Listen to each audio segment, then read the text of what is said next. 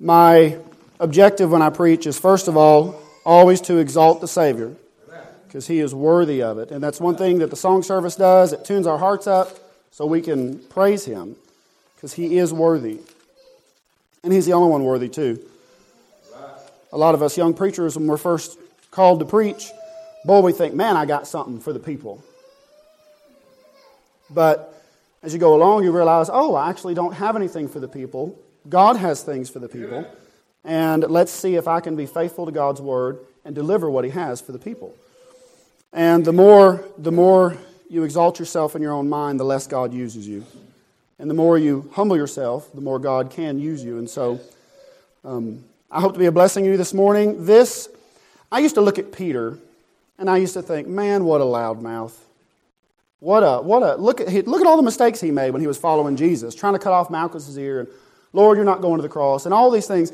But you can't discredit Peter, because even though he was always the first one to stick his foot in his mouth, you get past the day of Pentecost, or the day of Pentecost and beyond, he's the first one to witness for Jesus.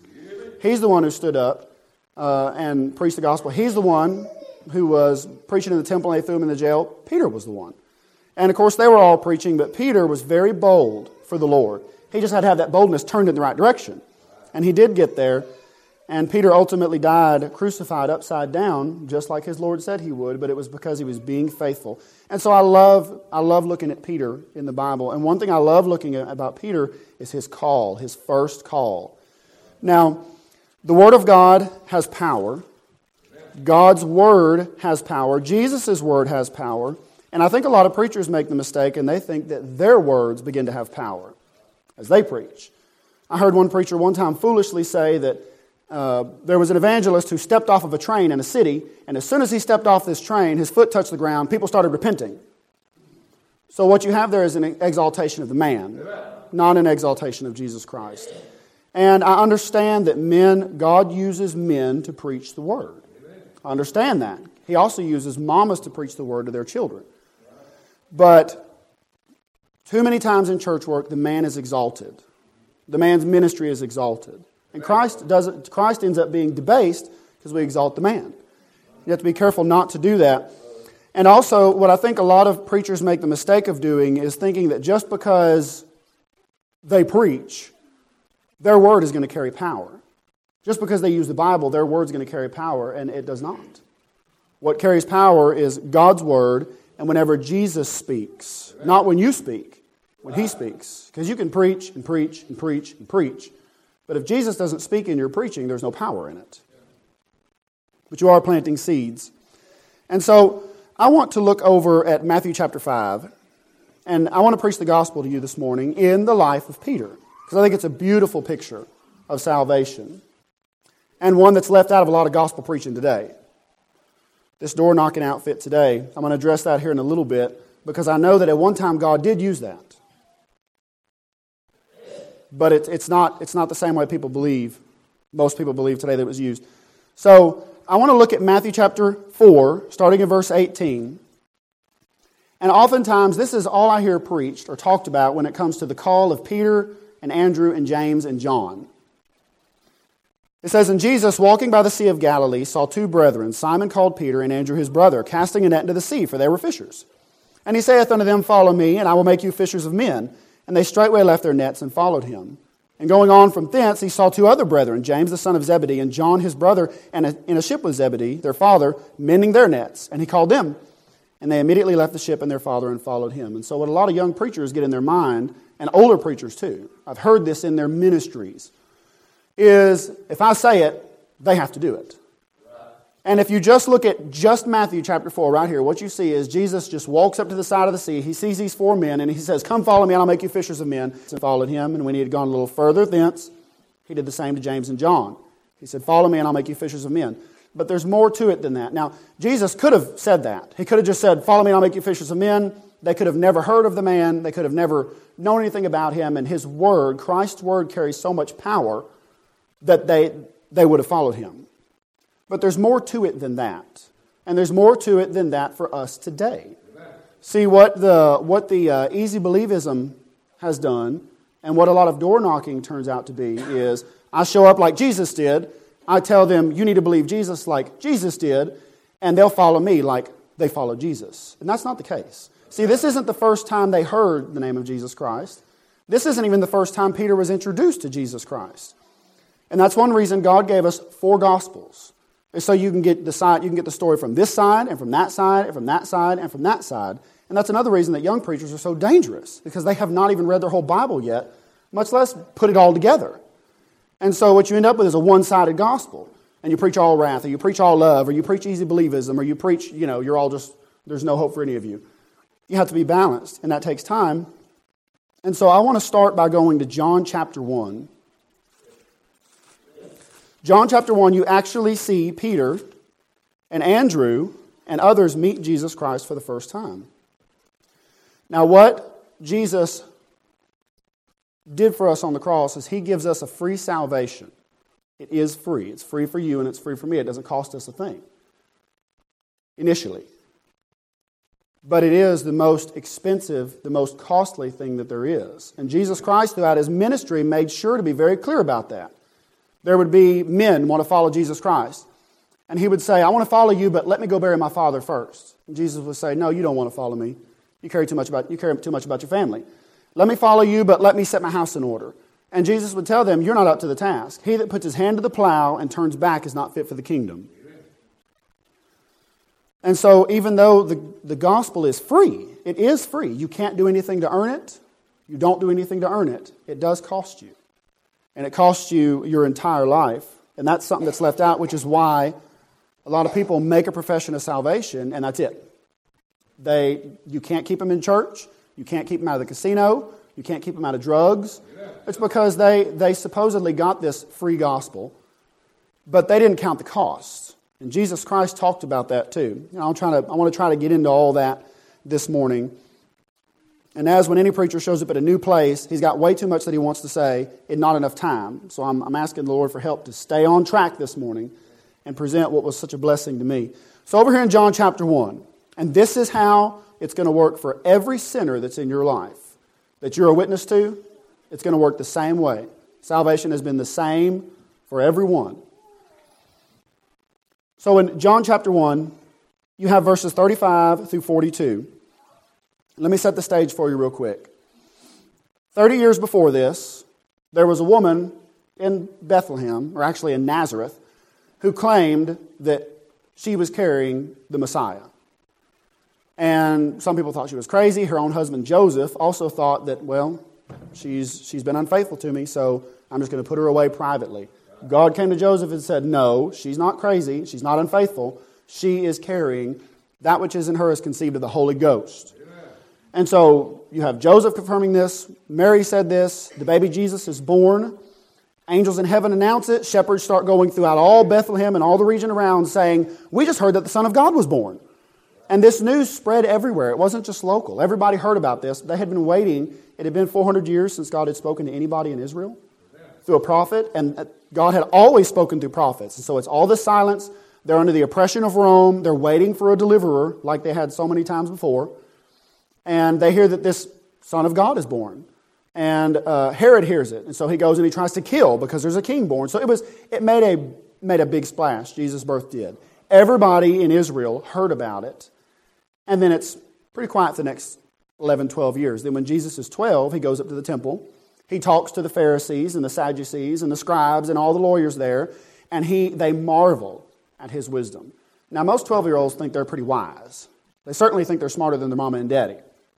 I've got one. So, and the older they get, the more wise they think they are. But the equivalent of what Jesus did in the temple would be my 12-year-old daughter going down to one of our big meetings that we go to, and all the preachers just being amazed at the wisdom coming out of her mouth about God. Okay, that would have an impact. And so Jesus made an appearance there. Then John the Baptist comes on the scene, 18 years after that, and he starts preaching, "Repent ye, for the kingdom of heaven is at hand." And they say, "Who are you? Are you the Messiah? Are you that prophet? Are you Elijah?" And he says, No, I'm not, but I'm paving the way for him. And the Bible says that all Jerusalem and all Judea came out to John to be baptized of his baptism. And so John the Baptist becomes a Donald Trump in his everybody knows him. Is there anybody on the planet that doesn't know the man Donald Trump? No. Everybody knew John the Baptist. He made a big splash. And everybody heard about it, and the Bible said that everybody's hearts were in expectation and anticipation. So everybody is listening to what John the Baptist is saying. He's doing something new. He's baptizing people for the remission of sins. And so then John the Baptist says, somebody else is coming. Somebody else is coming. I'm pointing the way to somebody else. And in all of this, John the Baptist, one day Peter comes to John the Baptist. And John the Baptist baptizes Peter. And John the Baptist baptizes John, and James, and Andrew, and Philip, and Bartholomew. All the apostles were baptized by John the Baptist. Let me show you some scripture for that so you don't just think I'm rattling over here. In the book of Acts, chapter 1, you have Judas Iscariot had died. He had committed suicide, which is what it is when you reject the Lord. You're literally committing suicide of the soul. But Peter stands up and he says, we have to replace this man. He says in verse 21 of Acts chapter 1, wherefore of these men which have company with us all the time, that the Lord Jesus went in and out among us, beginning from the baptism of John, unto the same day that he was taken up from us, must one be ordained to be a witness with us of his resurrection. So it wasn't just Peter and James and John and the other 9 that were with Jesus throughout his whole ministry. There were lots of people who stayed with Jesus the entire time. At least Matthias here and the other man, they were with the whole time. And so all these men had been baptized by John, believing John's message. What was John's message? There's one mightier than I coming after me, who is the chosen one of God, the Messiah. So Peter knew about Jesus Christ already. And then Jesus comes and he is baptized. He goes into the wilderness for 40 days. And then when he comes back, you have John chapter 1. And it says in verse 35, again the next day, after John stood and 2 of his disciples, and looking upon Jesus as he walked, he saith, behold, the Lamb of God. Amen. And in the previous verses, John said, I know it's him because God told me whenever I see the Spirit descending on him like a dove, that's him. John saw that. So no doubt in John's mind, this is the Messiah. This is Jesus Christ. So you have 2 disciples here who are following John, and John directs them to Jesus. Verse 37, the 2 disciples heard him speak, and they followed Jesus. Then Jesus turned and saw them following, and saith unto them, what seek ye? They said unto him, Rabbi, they're saying, you're a master. Where dwellest thou? And he saith unto them, come and see. They came and saw where he dwelt, and abode with him that day, for it was about the 10th hour. Then verse 40 says, one of these 2 was Andrew. Andrew is Peter's brother. That's usually where your introduction to the Lord comes from, is from somebody in your family who already knows the Lord, or somebody who's interested in the Lord, and you bring them in. Now, Peter had already been baptized by John. Peter already knows there's a Messiah coming. And Andrew is following John, and Andrew says, hey, to Peter, verse 41, he first findeth his own brother Simon, and saith unto him, we have found the Messiah, which is being interpreted, the Christ. And he brought him to Jesus, and when Jesus beheld him, he said, you're saved. No, he didn't. Peter did not sign on to Jesus Christ at this time, if I could put it that way. Thou art Simon, the son of Jonah. Thou shalt be called Cephas, which is by interpretation a stone. This is Peter's first personal introduction to Jesus Christ. The first time he gets to meet the Lord. And Andrew, his brother, had met him before. And so Peter is, the point I'm getting at is Peter is not just Peter and James and John went fishing one day in their boat. And all of a sudden they see this stranger walk up who they've never heard of, they've never seen, they know nothing about him. And this stranger just says, you, follow me. And they go, oh yes. That is not the way God worked then. That is not the way he works now. If you think that your witness is so powerful that you're going to show up to people who in this heathen America that we live in, and it is a heathen nation. When I taught Bible studies for the community of Honey Grove 12, 14 years ago now, people didn't even know the story of David and Goliath.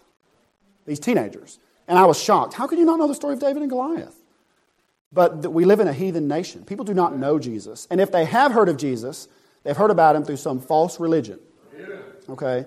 So when you deal with people and just because they say, oh, I know Jesus, you can guarantee yourself they do not know Jesus Christ. They don't know. And Peter didn't know what Jesus was about either. Matter of fact, Andrew didn't really know what Jesus was about. Nobody knew what he was going to do with their lives. They just knew this man is from God and he has the truth. And how did they know he had the truth? Because he confirmed it with signs and wonders that Israel had never seen before. Yeah, Elijah had raised a boy from the dead before. But Elijah had not done what Jesus did. Yes, Moses did miracles. Elijah, Elisha, they did miracles, but that was very small periods in Israel's history.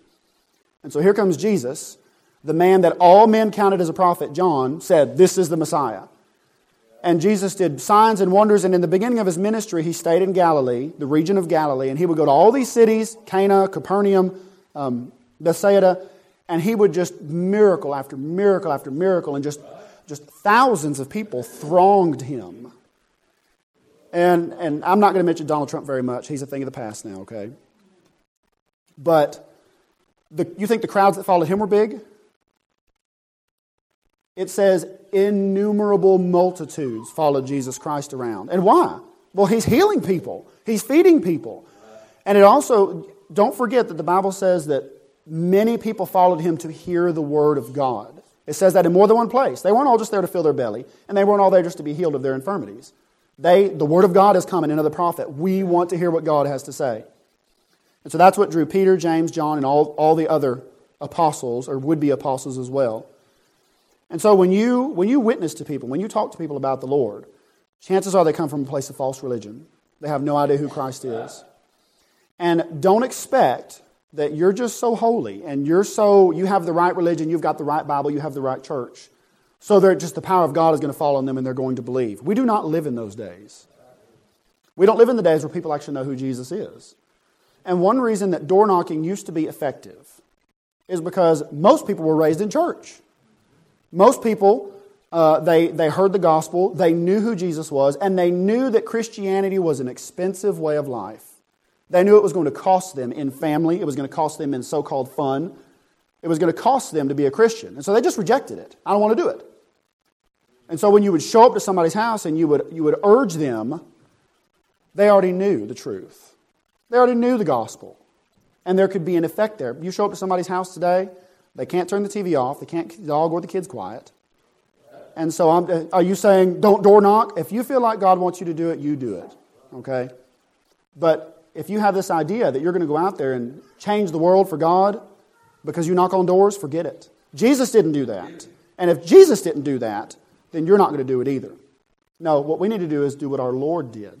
See, a mistake that many people do or make is they listen to too much preaching. I want to be careful when I say that right there. They listen to too much preaching that is not based in God's Word. And so what they do is they begin to follow these great men of faith in their examples. And they do not follow the example of our Lord Jesus Christ. Are there great men of faith? Yes. Are there great women of faith? Yes. But we don't actually know what anybody's life accomplished after the Bible was written. We know what Peter's preaching did.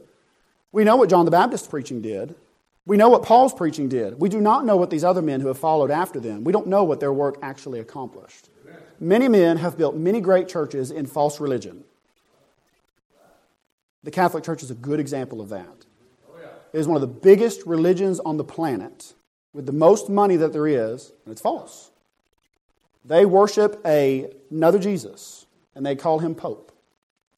And so if false religion could do that, then the people that we consider to be in the right faith, they can manufacture that too. So you have to be careful when you look at other men's example. And so what I want to focus on this morning is Christ's example of how to win a soul. How to lead people to Christ and what you ought to expect as well. And also, this is every one of our salvation experiences too. I didn't show up to church the first time, hear the name of Jesus for the first time, and believe. Because the gospel is very expensive. And there were people who followed Jesus for years. The whole time he was saying, this is going to cost you, this is going to cost you, this is going to cost you. And finally he said, if you do not eat my flesh and drink my blood, you have no part with me. And they went, okay, you're crazy. And they quit following him. They said, it's going to start costing us too much to follow this man. So they understood. Sinners today have to understand that there is a cost to it. Many people hear about hell and they're afraid, and rightfully so. My children are small, and a lot of times they become very afraid when I start talking to them about the judgment to come or about Revelation, like Brother Glenn mentioned this morning. I start talking to them about Revelation, 1/3 of the men on earth dying, 1/3 of the water becoming undrinkable, 1/3 of the fish, 1/3 of the fowls, and the devil The Bible says that if Christ did not shorten those days in the Great Tribulation, there should no flesh be saved. Which means Satan not only hates the followers of Christ, he hates his own followers. He would destroy everybody and everything if God would let him do it. And so it's a fearful thing to think about judgment and eternity and hell, but that's not enough. Jesus Christ, he talked about the judgment, but he also talked about it's going to cost you to follow me.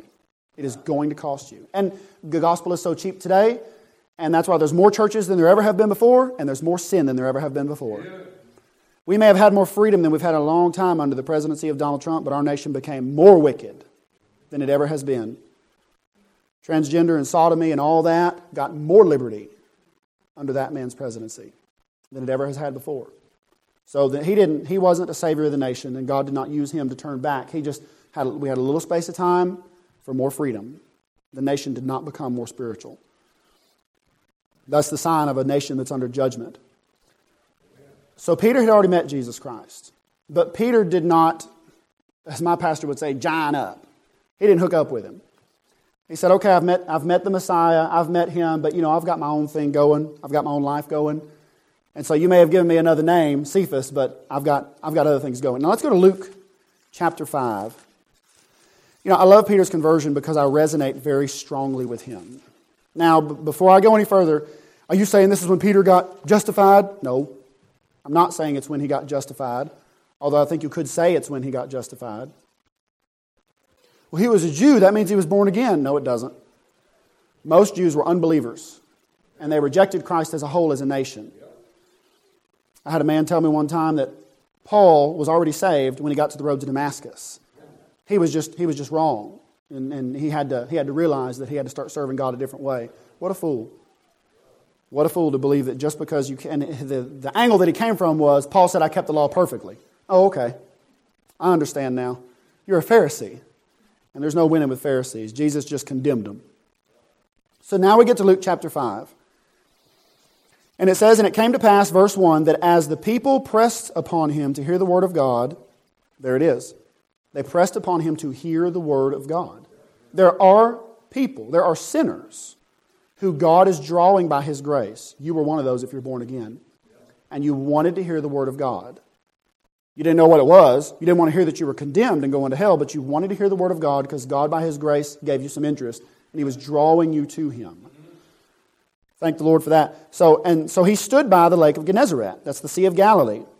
And he's by the sea, and Jesus is trying to preach, but there's too many people thronging him. There's too many people coming up to him and saying, Lord, heal my son. Lord, heal my daughter. Lord, heal this infirmity that I've got. And so Jesus sees the ships there by the shore, and one is Peter's. He saw two ships standing by the lake, but the fishermen were gone out of them and were washing their nets. These were night fishermen. They had endured a long night, hard work, and they had caught nothing. This was their profession. They knew what they were doing, and they had caught nothing. And so Jesus entered into one of the ships, which is Simon's, Peter, and prayed him that he would thrust out a little from the land, and he sat down and taught the people out of the ship. So why did Peter do this? Well, it's not because Jesus was a total stranger. It's because Jesus had an enormous following. Jesus was a very popular celebrity at the time. He was healing, he was casting out devils, he was feeding people. And so Peter had already met Jesus Christ. And in Israel, people who were masters or rabbis, they got special privileges. Whenever Jesus told them, go to this city, and when you see this donkey tied up there, you get him and bring him to me. And all you tell them is the master had need of them. And so they show up and they say, our rabbi, our master has need of this animal. And they go, oh, well then he's a teacher in Israel. Go ahead, lend him the animal. So masters, rabbis had special privilege given to them. And so Jesus enters into this ship and he says, Peter, put me out in the water some so I can preach to these people. And so Peter says, yes, okay, I don't mind doing that. And then Jesus, when he had left speaking, he said unto Simon, launch out into the deep and let down your nets for a draught. This crossed Peter. Peter was a fisherman. Jesus was a preacher. Jesus was a carpenter. Jesus didn't know about fishing. And you've had them, and I've had them. Long, hard days at work where you accomplish nothing. Frustration after frustration. Mamas have it at home too. Long, hard days. You come home, man comes home from work and goes, did you do anything today? If only you knew what I've been through today, darling. So, young husbands trying to lead their home. You need to work harder. Okay, well, if you've got a woman that's faithful to you and faithful to the Lord and trying her best to raise the children in the nurture and the admonition of the Lord, remember what Jacob said when Esau met him. Esau said, let's drive them, let's get back home. And Jacob said, no, I got to tread on softly because my wife and my children can't take what men can take. They can't take the hard driving back home. I got little ones. Somebody's got to carry these babies. So although they weren't any babies at the time. So he said, but you've had them. You've had long, hard days. I've had long, hard days. And the last thing I want is for somebody who knows nothing about what I'm doing to show up and tell me, you don't know what you're doing, let me show you how to do it. This is what Jesus did to Peter. And this went against Peter's flesh man. That's what the gospel does to you. These men who go around and just invite people to Jesus, and it's all positive and it's all flowers and you have nothing to lose, they're not preaching the gospel. Jesus didn't do that. Jesus said, you will be hated of all nations for my name's sake. He told that to people who wanted to follow him. Most preachers today would go, that's great, you want to follow me? That's great. Sign right here. Give us your bank information so we can take your tithe. Churches do that. But Jesus said, no, you don't really want to follow me because you don't know what the cost is yet. And so Jesus, throughout his ministry, began to tell them the cost of it. It's going to cost you something to be my disciple. So this crossed Peter, and you see it in verse 5. Simon answering said unto him, Master, very respectfully. I do that to my boss at work too when I disagree with what's going on, but I'm trying to be the Christian. Master, boss, we have toiled all the night and have taken nothing. So I know you're a preacher, Jesus, but this is my job. I know what I'm doing. And let me just tell you how it's going to turn out before we get there. We've toiled all night and caught nothing. And when we cast this net down, we're not going to catch anything either. Nevertheless, at thy word, I'll do it. And so Jesus did it. And what happens in the next few verses is a total change of the scene. Now, you got Peter in the boat. You've got probably Andrew in the boat with him. They were fishers together. And the Bible says that there were multiple people in the boat, not just Peter. So Peter's out there, Andrew's out there. There might be some servants in the boat as well. These boats weren't too big, but it did take more than one man to man them. And it says in verse 6, when they had this done, they enclosed a great multitude of fishes, and their net brake. And they beckoned unto their partners, which were in the other ship, that they should come and help them. And they came and filled both the ships so that they began to sink. So here's Peter suddenly realizing that he's dealing with God. And then you see the struggle begin. And this struggle occurs for every sinner who is first coming to the realization that they are dealing with God. Peter was skeptical at first. You don't know what you're talking about. You don't know what you're doing, but I'll humor you. And I'll go ahead and I'll let the net down. But by the time this is over with, you're gonna see your error and that I'm right. And that's what a lot of sinners do. A lot of people come to church and they don't want to be there. They give attention to the preacher because, well, I'm just going to humor you. But they've got to get there. They have got to hear the preaching. They have got to hear the commands that come from the mouth of Jesus Christ, not from the preacher. They've got to hear the voice of Jesus Christ. Now you go back over there to John chapter 1, and Andrew, Peter's brother, introduced him to Jesus Christ. He brought him to Christ. Here's the Messiah. Here's the man that we're going to follow. Here's the redemption of Israel. And boy, he's so excited, and Peter's not excited about it. That's not what I get from the verse. Now, I'm not going to totally throw off on Peter and say that he was disrespectful, because he wasn't. But Peter heard about Jesus, heard about what he was doing, was not really interested. Sinners are not interested in what Christ has. They're not interested in what he's doing. It's not until they come to a place of crisis like here that Peter suddenly came to, when their whole world begins to collapse around them, that they cry out to God. They cry out for help. Peter's a professional. He's in his zone. He's in his arena. He knows what he's doing. And Jesus comes in, and I love how Jesus he sits there back in the boat. Jesus gave the command, let your net down, Peter. And Peter obeyed. And that's the first step towards salvation. It was for you, and it was for me.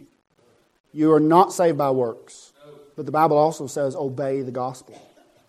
There's a submission that has to take place. And so what we see is we see a struggle begin in Peter's life. Peter comes in, he comes to the boat, he's in his own environment, he lets the net down, and all of a sudden something starts happening that he is not familiar with. He got a bigger load than he could handle. And so it says that when they had this done, they enclosed a great multitude of fishes. And so you've got Peter over here in the boat, and you've got Andrew over here in the boat, and other servants likely with them.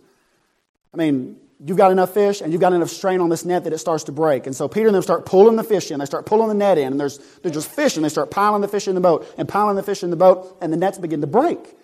And so James and John, now Peter and them are out in the deep, and they're struggling with this net. And Jesus is just sitting there, the boat's going like this, and Jesus is just sitting in there watching what's going on, watching Peter break down. And Peter realizes it's in over his head, and so he calls to James and John over there in their boat, and their partners. And he says, get over here. They beckoned to their partners, which were in the other ship, that they should come and help them. And they came and filled both the ships so that they began to sink. And so their partners get over there, and they start pulling on the nets, and they start reeling in fish, and they start filling the boats. And when the Bible says that the boats began to sink, that means that they began to sink. That means they've got so many fish and so much water in these boats and so much chaos going on that the boats begin to sink. Well, what do you do to stop a boat from sinking? You start bailing out water and bailing out fish and throwing out the load. And so this is a scene of chaos. And Peter is struggling here as well as James and John and Andrew. It's not all about Peter here. But they're struggling with this, and they're trying to salvage the situation. And sinners do that all the time. They start, but the more you try to do to deliver yourself, the worse it gets. And so Peter, he's out here, and he's a professional, he knows what he's doing. And so he's going to pull these fish in, and he's going to get all these fish in the boat. So he can turn around to Jesus and go, I got it. Whew, got it taken care of. And so sinners, when they start feeling the heat of the judgment of God down their neck, they join a church. Or they straighten up their marriage. Or they do some kind of a reform program. Or they start reading their Bible, or they start dressing nicer, or they do something to try to alleviate, I've got some work that I've got to do. And the more works that Peter did to try to salvage the situation, the deeper the boat got. And the deeper and the deeper and the deeper it got. And you've got people who come to church and they try to get saved, and I hate that term. I'm trying, because that takes it away from the Lord. Amen. Salvation's of the Lord. Nothing you try to do will get you saved. All you're trying does what Peter does here. He just pulls more fish in and more fish in and more fish in. And the more that you do to try to save yourself or to salvage a situation, the worse it gets. And so Simon comes to the realization here. He says, when Simon Peter saw it, he fell down at Jesus' knees, saying, depart from me, for I am a sinful man, O Lord. For he was astonished, and all that were with him, at the draught of the fishes which they had taken. And so was also James and John, the sons of Zebedee, which were partners with Simon. And Jesus said unto Simon, fear not, from henceforth thou shalt catch men. Then you get to verse 11. When they had brought their ships to the land, they forsook all and followed him. Amen. So Peter goes through a struggle here for salvation, if I can put it that way. Peter goes through a struggle to be converted to the Lord. He knew about him. Everybody you meet knows about Jesus. Have you ever met anybody that says, I got a problem with Jesus? I mean, except for your rank deniers of God. My brother is one of those. He denies God's very existence. And he's got a problem with Jesus because Jesus calls him a sinner. No, most people you meet, they're like, oh yeah, Jesus is cool. I don't have any problems with him. But whenever you make Christ personal to them and it crosses their life, that's when they have a problem. And they start trying to justify themselves by works or what they've done in the past or some new reform program. And one thing I like about verse 4, it says, when he had left speaking, he said unto Simon, launch out into the deep and let down your nets for a draught. You know, Jesus doesn't give us suggestions as sinners. And Jesus doesn't give us suggestions as saints. A lot of people go through their Christian life and they hear the preaching from the Word, from the Bible, straight up Scripture. And because they don't like the man who's preaching, or because you're some relative, they go, well, that works for you, but I'm not doing that. Jesus doesn't give suggestions. Jesus gives commands. Amen. He gives commands to husbands, to wives, to children, to pastors. He gives commands to us, never a suggestion. And there's safety in that. When I command my children, there's safety in that. And they know that when I give them a suggestion, it's actually a command. There's no suggestions around my house. It's commands. You do this. Hey, would you do this for me when I say that? Would you fill my cup of coffee? It's really not a question, it's a command, and they know it. Christ is the same way. Christ gives commands. And so I want to focus in on Peter now. First of all, Peter had to obey the command of the Lord to be used. He had to obey to be used. A lot of people want to strike their own path, do their own thing, start their own ministry. And there are many ministries out there that have nothing, zero, absolutely no basis in Scripture whatsoever. But men have these ministries, and women have these ministries, and a lot of people pour a lot of money into it. And has no roots, no grounding in preaching, no grounding in mission work, no grounding in evangelism. It's just some way to entertain the flesh that people have come up with. Did you know in the New Testament there's no music ministry? People who get paid to go around and sing? It's not in there. You have people who get paid to go around and preach.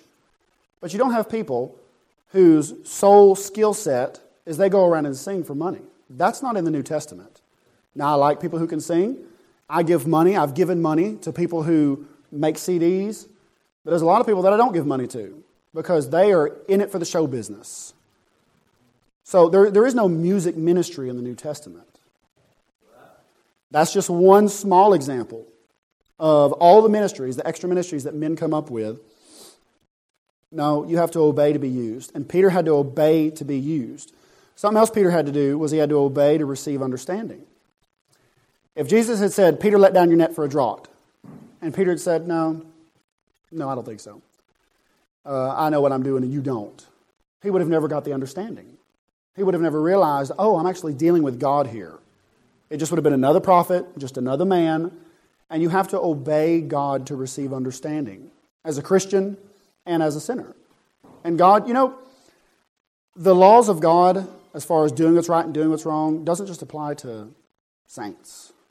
It applies to all of God's creation, which is why there is judgment for sinners, because the law applies to them. When God says, don't steal, that applies to the sinner too. That's a command directly given to sinners. And if you didn't have the law, you would never know that you're a sinner. But no, you've disobeyed, and that's where the condemnation comes from. Peter had to obey to receive understanding. Peter also had to obey to be humbled. And there is a great need for a lot of that in church work. So many wives, and young mothers need to be humbled. They come in thinking they know everything. They know better than the old women. They know better than all who have gone before them. They know better than their brothers and better than their sisters. They know how to raise children, even though they haven't done it yet. And if you're going to be faithful to the Lord and serve Him, He is going to humble you in that. And you'll come to the understanding, oh, I don't actually know anything about parenting. Fathers and husbands the same way. Oh, I don't know anything about it. You have to obey to be humbled. And humbling is something that everybody needs. With Peter's mouth in verse 5, he showed skepticism, the skepticism that was in his heart. But the important thing is that Peter obeyed. Obedience is required, not understanding. For you and for me. Obedience is required.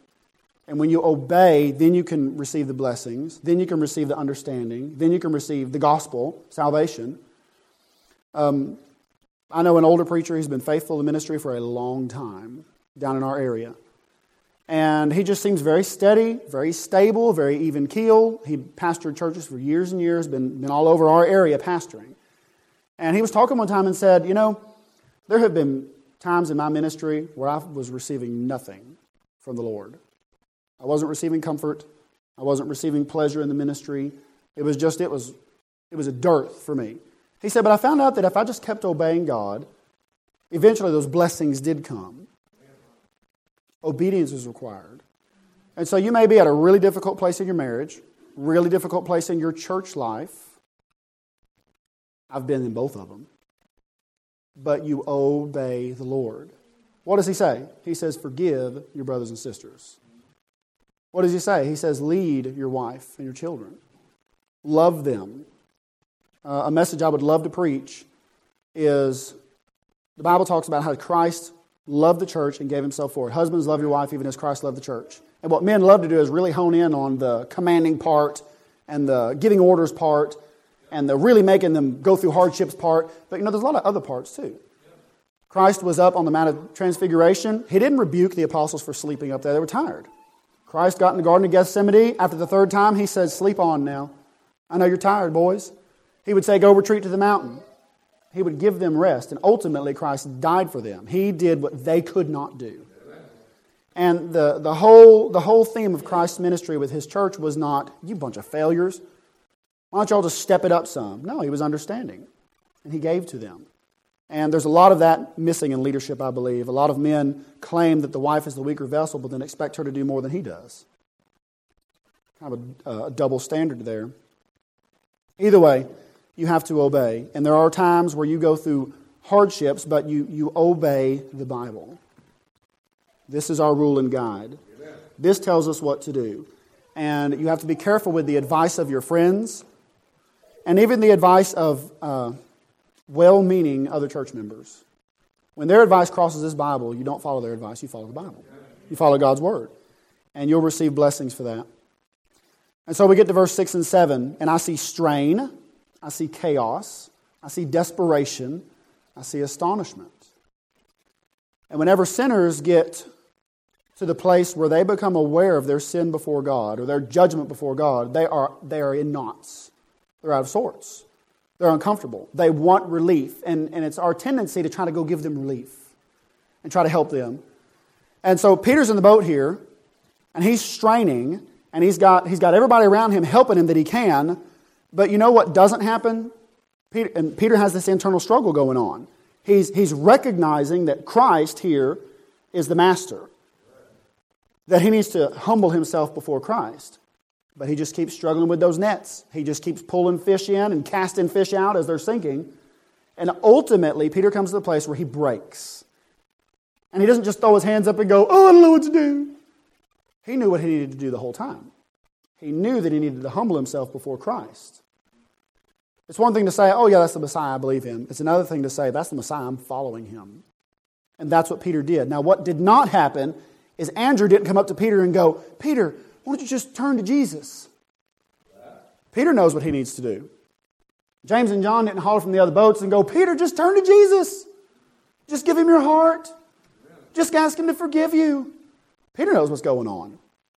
And whenever Christ gets in the boat with you of your life, and he starts telling you what you need to do, just like he told Peter, you know what you need to do. Sinners know what they need to do. When they come to that place, now there's degrees of understanding that you come to when the Lord is dealing with you. You understand there's a judgment. You understand you're personally accountable before God. But there comes that place where you understand that you have to surrender your life to Him. And not bargain making either. Lord, if you do this, I'll do that. Lord, if you save me, then I'll do whatever you want me to do. I'm not talking about bargain making. Look what Peter said. Peter saw it. Verse 8. He fell down at Jesus' knees saying, depart from me, for I am a sinful man, O Lord. What Peter said is, I have nothing. I'm hopeless. I'm helpless. You've brought this on me, Lord, and I have no way to get out of it. Peter's acknowledging his helplessness. He was astonished, and all that were with him at the draught of fishes that had taken. When a sinner comes to the point, and when you came to the point, where you come down to the point of salvation, if I could put it that way, where you can be saved, you don't need somebody to help you. Peter did not need somebody to help him here. When you come to that point. Now, before then, you need lots of help. You need somebody to open the Scriptures to you. You need somebody to tell you how to be saved, how not to be saved, not walk them down the Roman road. You know, why? The first time I was ever convicted, I was in total confusion and I made a false profession because I didn't know what was going on. I just knew that other people, when they were in this condition, they said they got saved. And so I'm going to say I got saved. And there was emptiness and there was despair. It was still there. I was still struggling with the fishnet in the boat. And I did that for a whole year before I finally turned to the Lord and said, Lord, I'm a wicked man. I cannot save myself in this situation. You're going to have to do it. Putting all my trust in Him. He's capable of doing it. He brought this on me. He can bring me out. That's the point you come to. Not, do I have it all just figured out just right? Lord, did I figure it out enough yet? Did I figure it out enough yet, Lord? You got to come to this point of despair, desperation, helplessness. Lord, I need you. I need your help. So Peter's confession, he realized he was dealing with a man from God. He realized his unbelief. And Jesus Christ brought Peter to the same place that he brings you and me to today, or that the Holy Spirit brings people to today. And this is what I like to call, and I believe what Brother Billy used to call, also an effectual call. You hear the gospel as it applies to you. I want to turn to Luke chapter 14. I'm running down out of time here. Now you have family, and this means something to me because you have family and I have family that have a very shallow, very flimsy gospel, salvation. And they're always doubting their salvation. And one week they're saved, they know I'm saved, and the next week I don't know I'm saved. And, they make decisions that have no basis in the Bible. And when you talk to them about God, they get upset. They're flip-flop. They're like those fish in the boat. They're just flopping around. They're not stable. They have no assurance of their salvation. And I believe it's because they signed on with a cheap gospel. They're under conviction, they're in distress, and they just wanted a way out. They did not do what Jesus Christ talks about here. So in Luke chapter 14, verse 25, and this is really important. This is missed today. There went great multitudes with him, and he turned and said unto them. Now Jesus did this on purpose. He said, if any man come to me and hate not his father and mother and wife and children and brethren and sisters, yea, and his own life also, he cannot be my disciple. So what Jesus is telling them is, you don't have what it takes to be my disciple. You don't. Then in verse 27 he says, whosoever doth not bear his cross and come after me cannot be my disciple. Now the cross in this day wasn't a fancy piece of jewelry or a Technicolor article that we have in the church. It was death. That's all it was used for. The Roman cross was an instrument of death. It was an electric chair, it was a guillotine, it was a noose, a hangman's noose. And so Jesus said, unless you go up to that scaffold and put that noose around your neck and hang yourself, you can't be my disciple. Unless you strap into that electric chair and die, you can't be my disciple. What? Unless you take up your cross, unless you die, you cannot be my disciple. And he's intentionally doing this because he's showing people there is a cost to being my disciple, to following me. And Jesus Christ is dealing with thousands and thousands of lost people here. He says, for which of you intending to build a tower sitteth not down first and counteth the cost, whether he have sufficient to finish it? Now, I've heard this term used a lot. Saved right, taught wrong. You've probably heard it too. And I understand that to a degree. But there's a limit. There's a limit. How much untruth, how many lies can you have in the gospel and be saved? None. No truth is of a lie. And so when Jesus is talking to these people here, he's not saying, well, you can get saved and then decide if you're going to be faithful or not. This is all tied, being a follower of Christ is tied into your salvation. It's not, I can have one and not the other. You don't get that choice. Christ doesn't give you that choice. It's all in or all out. And so Christ talking to people here who are following him, but they don't belong to him yet. He's saying, okay, you want to follow me. You want the gifts that I offer. Well, it's going to come with a cost. And here's the cost. He said, which of you intending to build a tower sitteth not down first and counteth the cost, whether you have sufficient to finish it? Lest haply after he had laid the foundation, he is not able to finish it. And all that behold it begin to mock him, saying, this man began to build and was not able to finish. How many lives have you seen like that in church? They get saved, supposedly, they join the church, and then they don't finish. They barely even get the foundation covered up with some kind of flooring, and they quit. These people, according to this right here, did not count the cost. They did not have sufficient to finish it. Or what king going to make war against another king sitteth not down first, and consulteth whether he be able with 10,000 to meet him that cometh against him with 20,000? Or else, while the other is yet a great way off, he sendeth an embassage and desireth conditions of peace. So likewise, he said, this is your salvation. Whosoever he be of you that forsaketh not all that he hath, he cannot be my disciple. So you see, even though salvation is free, it comes with an immense cost. And if you're sitting there and you're going, well, do I really want to be a Christian? Do I want to give it all? You're not there. You got to get with Peter in the boat. You got to get there. Where it's either you turn to the Lord and start life anew, or you go back to your old fishing ways. You go back to your old life. It's one or the other. It's that stark. It's that big a difference. Either Christ and his testimony is true. This is what Peter came to. Either this man is of God, his testimony is true, what he has said is true, everything that's claimed about him is true, and I must follow him, or he's a liar, and I'm not going to follow him. It's one or the other. And Satan has woven many religions and many lies so that you can combine the two. And you can serve God and mammon. You can have your fire insurance and live life how you want. If you get saved, that's not what you end up doing. When you're born again, and I know we want to believe that people are born again and that they're going to heaven when they die, and they just on the wrong road.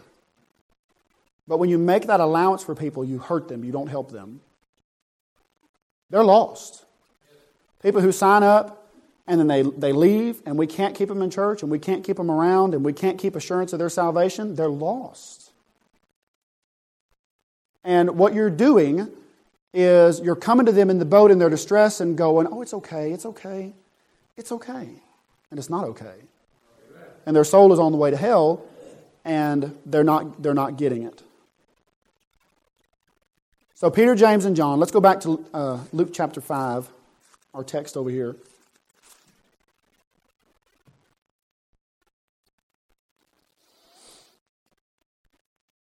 Let me review this real quick. Peter had heard about Christ. Peter saw what Christ was doing. And then Christ gets in the boat with Peter. Christ goes against Peter's flesh, which is what the gospel always does to your loved ones. If you're going to go up to somebody and witness to them, and you expect a thank you to somebody who's lost, forget it. You are entering into the enemy's territory. The devil is the god of this world. He's got your family and your friends and your acquaintances right where he wants them. And when you start moving in his territory, he is going to come against you. And your friends are not going to like it. And your family is not going to like it. But you're not in it for a popularity contest. You're in it for their souls. Keep your eye on the prize. The prize is their soul. Just expect it. It'll help you out a lot. When you go to witness to somebody, they're not going to like it. Now, that doesn't mean you be mean and ugly to them. But nobody wants to be told they're going to hell. Who are you to judge me? I'm not. It's the Word. So Jesus crossed Peter's flesh. And he got Peter in a place where he realized, the only thing I can do is turn to the Lord. And Andrew couldn't help him. Andrew was trying to help him, by the way, in the boat. James couldn't help him. John couldn't help him. They're all in there struggling together. This is doing nothing for Peter. What helped Peter is when he finally turned to the Lord Jesus Christ. And he fell down and he repented and said, Lord, depart from me, I'm a wicked man. I don't deserve you. I don't deserve this. You have shown me who I am. And he cries out to Jesus Christ. He cries out to God. And he gets redeemed. Justified. And from that point on, Peter's life was never the same. You see over here it says, fear not, from henceforth thou shalt catch men. You know anybody who claims that they're born again and they're fearful? They're afraid I'm not really saved. Now, I understand that Jesus, or the devil, came to Jesus Christ and said, if thou be the Son of God, if you were the Son of God, why is this happening? And the devil himself tried to cast doubt or question the very sonship of Christ himself. So I understand the devil does that to people. But you don't live there. You don't stay there. You don't spend your entire Christian experience wondering, is God my Father? If that's your Christian experience, I don't know if I'm saved or not, you're not. God doesn't do that to His children. If you, being evil, know how to give good gifts to your children, you don't leave them out on the street. You don't leave them in discomfort. You don't leave them starving. I don't get nothing about Bible reading. If you, being evil, know how to give good gifts, how much more your Father which is in heaven give good gifts to them that ask Him. So, now the devil loves to leave his children in confusion. He loves to leave them distraught, distressed, not knowing up or down, not knowing whether they're saved or not. The devil loves that. He treats his children and his followers that way, and as I said at the beginning, he would destroy all flesh if God would let him. If it says in verse 11, when they had brought their ships to the land, they forsook all and they followed Him, and their lives were never the same. When you're born again, your life is never the same. I really appreciate what the brother said. We had a testimonial service here last time I was here, and that last testimony was no good. That last testimony, that woman got up and she said, I was saved. I got saved. Of course, she talks more about the time she spent talking to a preacher than the time she spent talking to God. Amen. And she says, I went home and I got saved, and then I lived a life that was a total wreck. And I hated God and I disbelieved He even existed. You're not saved. Amen. And I appreciate the brother standing up and saying that testimony is no good. That is not a testimony. Here's a testimony. Peter and them, they turned and they did not fish anymore. Now you say they did go back and fish when Jesus Christ died. Well, yes, of course they did. They didn't know what to do.